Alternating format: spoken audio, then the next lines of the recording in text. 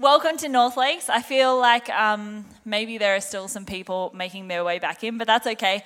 I actually feel a lot more comfort knowing that Jeff just brought the communion message, because it feels like maybe this is just like an after dinner mint to that, because that was like the whole time I was like, my mind is being blown right now. So I feel like for sure that Pammy. That took a lot of pressure off me, so all good, all good. For those who don't know me, my name is Rihanna. I won't move around, Caleb. I've got about this much room, he tells me. That's good, that's good. My name is Rihanna. This is North Lakes Salvos. If you hear us calling it Northies, that's because we love a nickname here. So we are actually in our first week of our new vision for the year. And if you missed last week, that vision is called Wholehearted. It should be on the screens. It's out on the signs outside. And our vision for it is that we as individuals would become wholehearted, and we would face difficult things in our life, and we would allow ourselves to be healed and restored and made whole, so that we would know God's love and we would be able to show God's love to people, that we would be able to raise up as a church, and we would be able to live and love others in a serving way wholeheartedly. So you can jump onto our podcast and listen to that from last week. But as I said, I'm opening this series, and for the first 6 or 7 weeks of this year, we are going to be looking at some characteristics of God's heart, because if we are intending to be wholehearted and making our way toward being wholehearted, then it's important that we actually know what that looks like, and we know that the only pure heart and the only 100% whole heart is that of God's. And so we'll spend the next 6 or 7 weeks looking at some characteristics of God's heart. And I'm starting us off with God's heart of love. And I feel like that is probably the broadest subject in the Bible, because pretty much the whole Bible is just this story of love from God, and it shows us, the story of Jesus, the story of redemption from creation, that God just lavishes us in love. And so I do think that in the nature of facing difficult conversations and putting honesty and vulnerability out there in an attempt to become wholehearted, I would like to invite you, as I open in prayer, to kind of bring to the forefront of your mind as an offering to God any skepticism you might have, any broken worldviews you might have, that feels like when you hear about a God of love and then you go out into your week and go out into the world and you see the brokenness and the injustice and the darkness that is just permeated throughout all creation. And when things don't line up between those two things, it doesn't mean that one is wrong and it instantly discounts it. But we can face these challenging things, and we can be honest and vulnerable with ourselves and with the Lord, and He can help us to understand things like this. We don't need to be people of ignorance or people who choose naivety. We can walk into difficult circumstances, we can face things of our past, and we can face things in the future with a revelation of God's love that aligns with things like that, in a way that we can also spread God's love and grace and mercy into our life, into the real life that all of us face. So as I pray, I encourage you to bring things maybe of the last week or the last year, or things that have happened in your life that haven't aligned with the fact that God is love. And maybe you think, that is so unfair that something like that could have happened. I cannot believe that if there is a God who loves me, He would allow that to happen, or allow suffering like it does to happen, or allow injustice to happen to people who are, by any stretch of the word, innocent. And I encourage you to bring that forward as an offering to the Lord, as we say, help me to fix this, help me to align my worldview so I can trust you in every circumstance, regardless of the darkness or the hopelessness of it. And so, Lord, we come before you with a knowledge that our understanding of the world is finite and it is limited. And we perceive things through a lens that is made up of past experiences, of presuppositions about things, Lord. And I pray that you would just take that as an offering of vulnerability as we come before you this morning. And as we learn about your love, we would know that you love authentically and wholeheartedly and in a way that changes us, Lord. As we come before you and hear that we are worthy regardless of who we are and what we've done, Lord, I pray that we would leave changed. I bless the rest of the service, Lord, that you would make your work in each of our hearts and that we would be receptive to take it, Lord. That we would walk out of here changed and that your word would be alive and active like a two-edged sword. And we pray these things in the saving name of Jesus. Amen.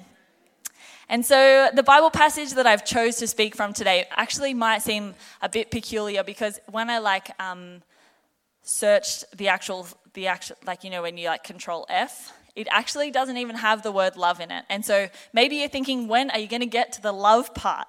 But I actually think that this passage gives us, instead of giving 3 points we learn about God's love or 3 ways we see God's love outworked in this story, this actually gives us a really broad understanding of God's love that we can apply in our everyday. We can apply to things where we're walking into our life, in our job, in our family, in our relationships.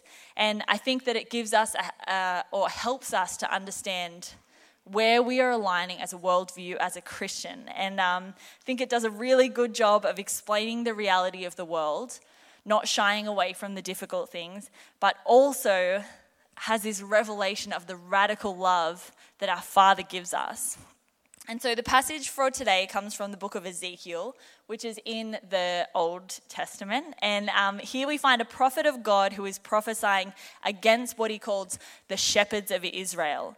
And that pretty much just means the rulers, the kings, the princes at the time over the people of Israel. And I've heard a lot of sermons and I've read a lot of things that contextualize this text to today and say that those people, the leaders and the rulers, is actually, Ezekiel is here prophesying against the spiritual leaders of the church and in the community. But Pam, fear not, I'm not going to be prophesying against you today, because in Ephesians 6 verse 12 in the Amplified Version, it says, "For our struggle is not against flesh and blood, contending only with physical opponents, but against the rulers, against the powers, against the world forces of this present darkness, against the spiritual forces of wickedness in the heavenly supernatural places." And what that tells us is that when Ezekiel is here prophesying against the shepherds of Israel, he's not talking about a leader with a name, and he's not talking about a person or a group of people.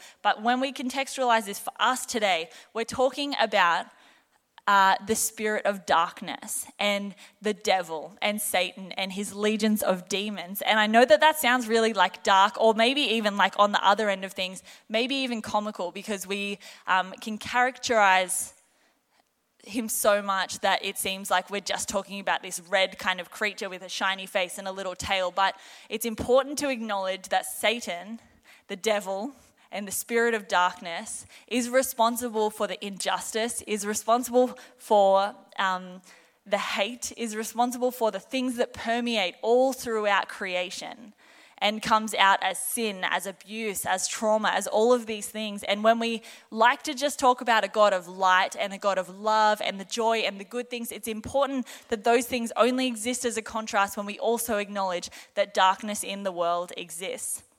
And so when we're reading this passage and we're considering our own application, when we hear the shepherds of Israel, that is talking about the devil. And when we hear the word sheep or flock, that is talking about us. But when we hear God or Lord, it's still God or Lord.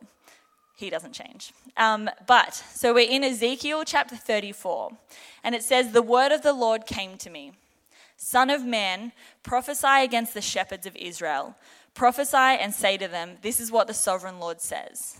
So here he goes. "Woe to you, shepherds of Israel, who take care of only yourself. Should not shepherds take care of the flock? You eat the curds, clothe yourself with wool, and slaughter the choice animals, but you do not take care of the flock. You have not strengthened the weak, or healed the sick, or bound up the injured. You have not brought back the strays or searched for the lost. You have ruled them harshly and brutally. So they were scattered because there was no shepherd. And when they were scattered, they became food for all of the wild animals. And my sheep wandered all over the mountains on every high hill. They were scattered over the whole earth, and no one searched or looked for them. For this is what the sovereign Lord says, I myself will search for my sheep and look after them, as a shepherd looks after his scattered flock when he is with them. So will I look after my sheep. I will rescue them from all the places where they were scattered on a day of clouds and darkness, and I will bring them from the mountains of Israel, in the ravines and in all the settlements in the land. I will tend to them in a good pasture, and the mountain heights of Israel will be their grazing land. There they will lie down in good grazing land, and they will feed in a rich pasture of the mountains of Israel, and I myself, this is God speaking, will tend my sheep and have them lie down, declares the sovereign Lord. I will search for the lost and bring back the strays.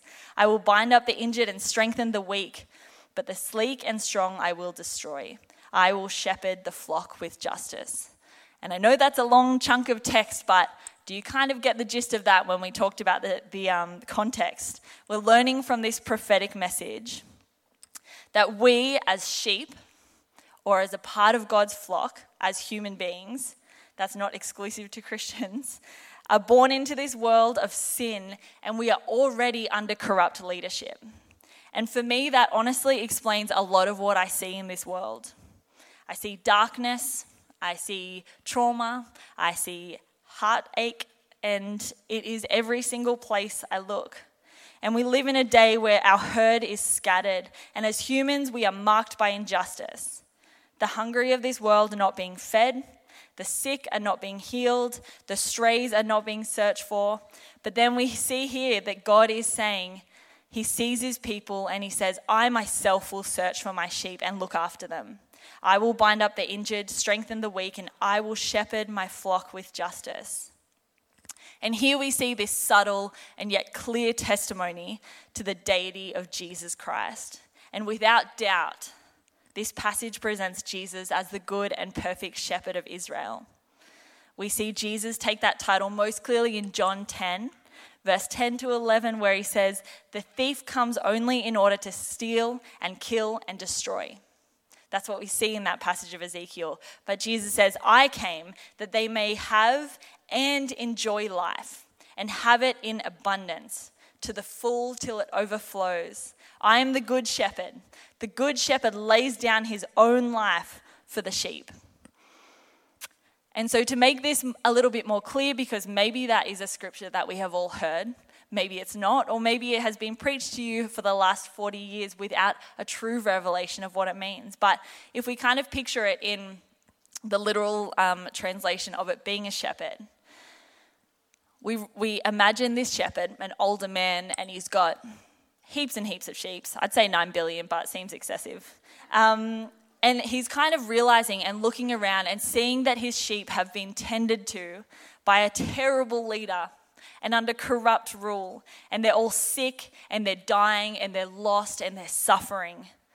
And then the shepherd comes to this ruler and says, please, I need them back.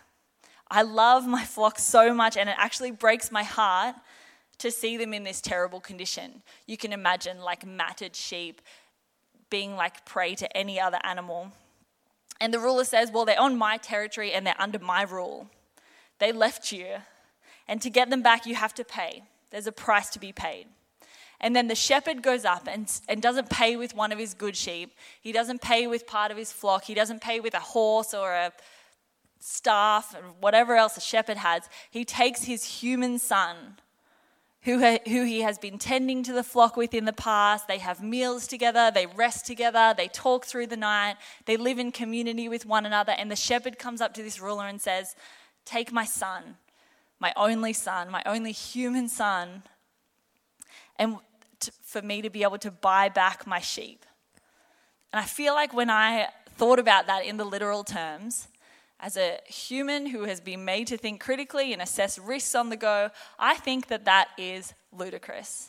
It is irrational. Why would anybody think that a human being traded for some sheep who have been wandering anyway and who are sinful and dirty and injured and sick, why would anyone take their boy and pay the price for those sheep? And I feel like for me, it was continuing to be irrational until it became a revelation. And because here we are, we're sitting in a building as mere sinful humans, as the dirty sheep who came in with injuries and sickness and lies and deceit within us. And we have been paid for by a God who gave his one and only Son, who he lived in community with since the beginning of time, since before creation.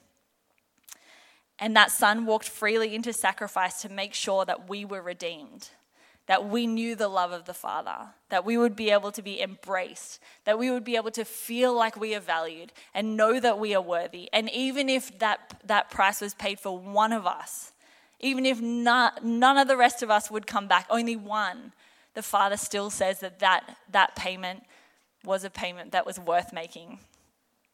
And I feel like when we're talking about the love of God, or the love that is in the heart of God, the story of Jesus' sacrifice is the only revelation that we'll ever have that comes close to describing that love. But in this story of Ezekiel, as it continues on, there's actually two complementary threads that are woven into God's heart of love. And the first one is that revelation that we just spoke about. And that is what I like to think of as the breathing in of God's love. That feeling of being like, wow, I've been paid for no matter what I've done, no matter where I've been, no matter who I have been hanging out with. I have been paid for. And it's that feeling of saying, be still and know that I am God. And you inhale it like it's a truth that fixes things inside you, that breathes fresh air into your lungs. But then there is also a breathing out of his love, where the Holy Spirit turns our gaze and our care towards our neighbor as we receive more of his love. We need to exhale it into our community and our neighbors and the people around us. The verse in Ezekiel continues in verse 17 to say, as for you, my flock. And after we've read this big rebuke of the enemy and a rebuke of the evil one saying, you've been mistreating my children and my sheep, and how could you? I'm going to come and I'm going to take them back. I'm going to find them myself. I'm going to heal them. I'm going to restore them. And then he turns to us and says, but as for you, my flock.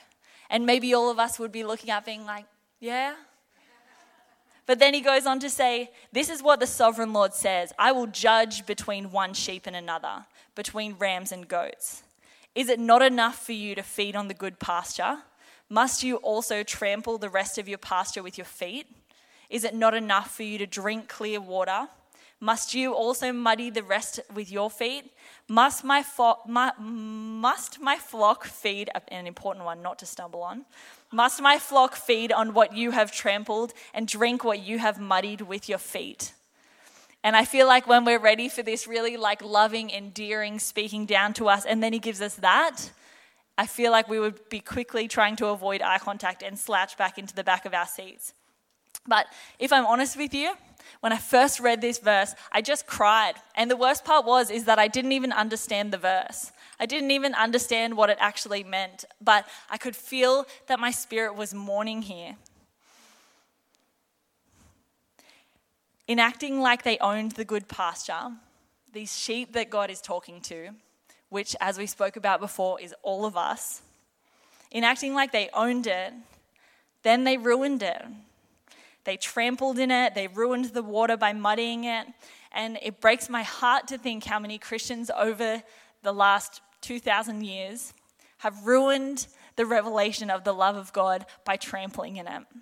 And how many things that we have ruined by taking the love that has been so freely lavished onto us and then helping someone else to receive a muddied version of it. And this isn't something that happened in the past and doesn't continue to happen, because there's a danger of the church cultivating a culture that loves to shout correction at strangers instead of praying for them and instead of blessing them. And it's easy to buy into that culture, that we sit inside the good pasture on the mountains where the Lord lavishes streams of living water. And then we add things to it. We add our own perspective to it. We add our own judgment to it. And the river that streams down into other people, into those same sheep of the same flock that have been lost by our good Lord, they receive water with toxins in it and poison in it and our presuppositions in it. And they're not receiving the same love that we have just talked about in that story with the shepherd. It's like we want to add medicine to something that God has given us perfectly. And in Ephesians 2 verse 2 in the Message translation, it says, it wasn't so long ago that you were mired in that old stagnant life of sin. You let the world, which doesn't know the first thing about living, tell you how to live. You filled your lungs with polluted unbelief, and then you exhaled disobedience. And I think that is true, that just goes through our culture of Christianity. The only people we can take responsibility for when we feel a conviction like this is for ourselves. Instead of inhaling polluted unbelief and exhaling disobedience, let's inhale love. The love that is the revelation that Jesus Christ died for us, that called us worthy for that payment. We have a Father who searches for us, who is crying for a relationship with us. Let's inhale that as a revelation, as often as it takes, in every interaction we're in every conversation we have, in every social media thread we read, in every day we go to work, every time we talk about church on a Sunday. Let's inhale that revelation that we were paid for by nothing that we can earn and nothing we can deserve, and let's exhale that revelation unto other people. Let's give them a chance to experience living water through us. The Spirit of God, like Jess said, the same Spirit of God that raised Christ from the dead is alive in us. And that is a power that we cannot count lightly. But the opportunity for us to muddy the waters for other people is real. For us to say, yeah, you can have God's love, but you need to be able to do this and this first. Because like that verse said, it wasn't so long ago that you were mired in that old stagnant life of sin. So instead, let's be a church who fills our lungs with the unpolluted love from God, who is our good shepherd, and exhale that unpolluted love for others, for our neighbors, for our enemies, our work colleagues, people that we clash with, people that we don't understand. Let's be a church who changes the world by bringing that love, the streams of living water, the good pasture, into the world in which we're facing, because they too are included in the flock that Jesus died to save. Maybe, band, if you would like to come out, I'm just going to get Hebrews 13 to read over you as a blessing as I finish. I don't have it on my iPad, so I'm just going to make do for a minute. No one talk about amongst yourself.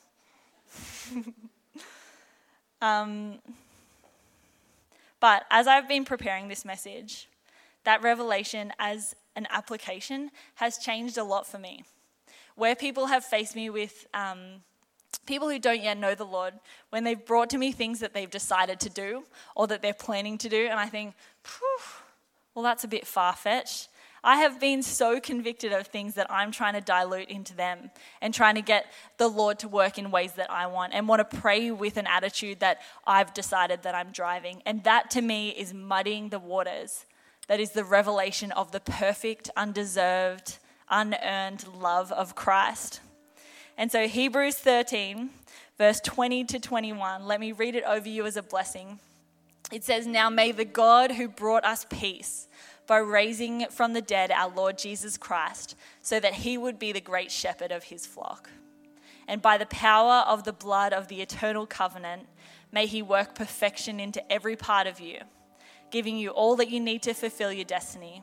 And may he express through you all that is excellent and pleasing to him through your life union with Jesus, the Anointed One, who is to receive all glory forever. Amen."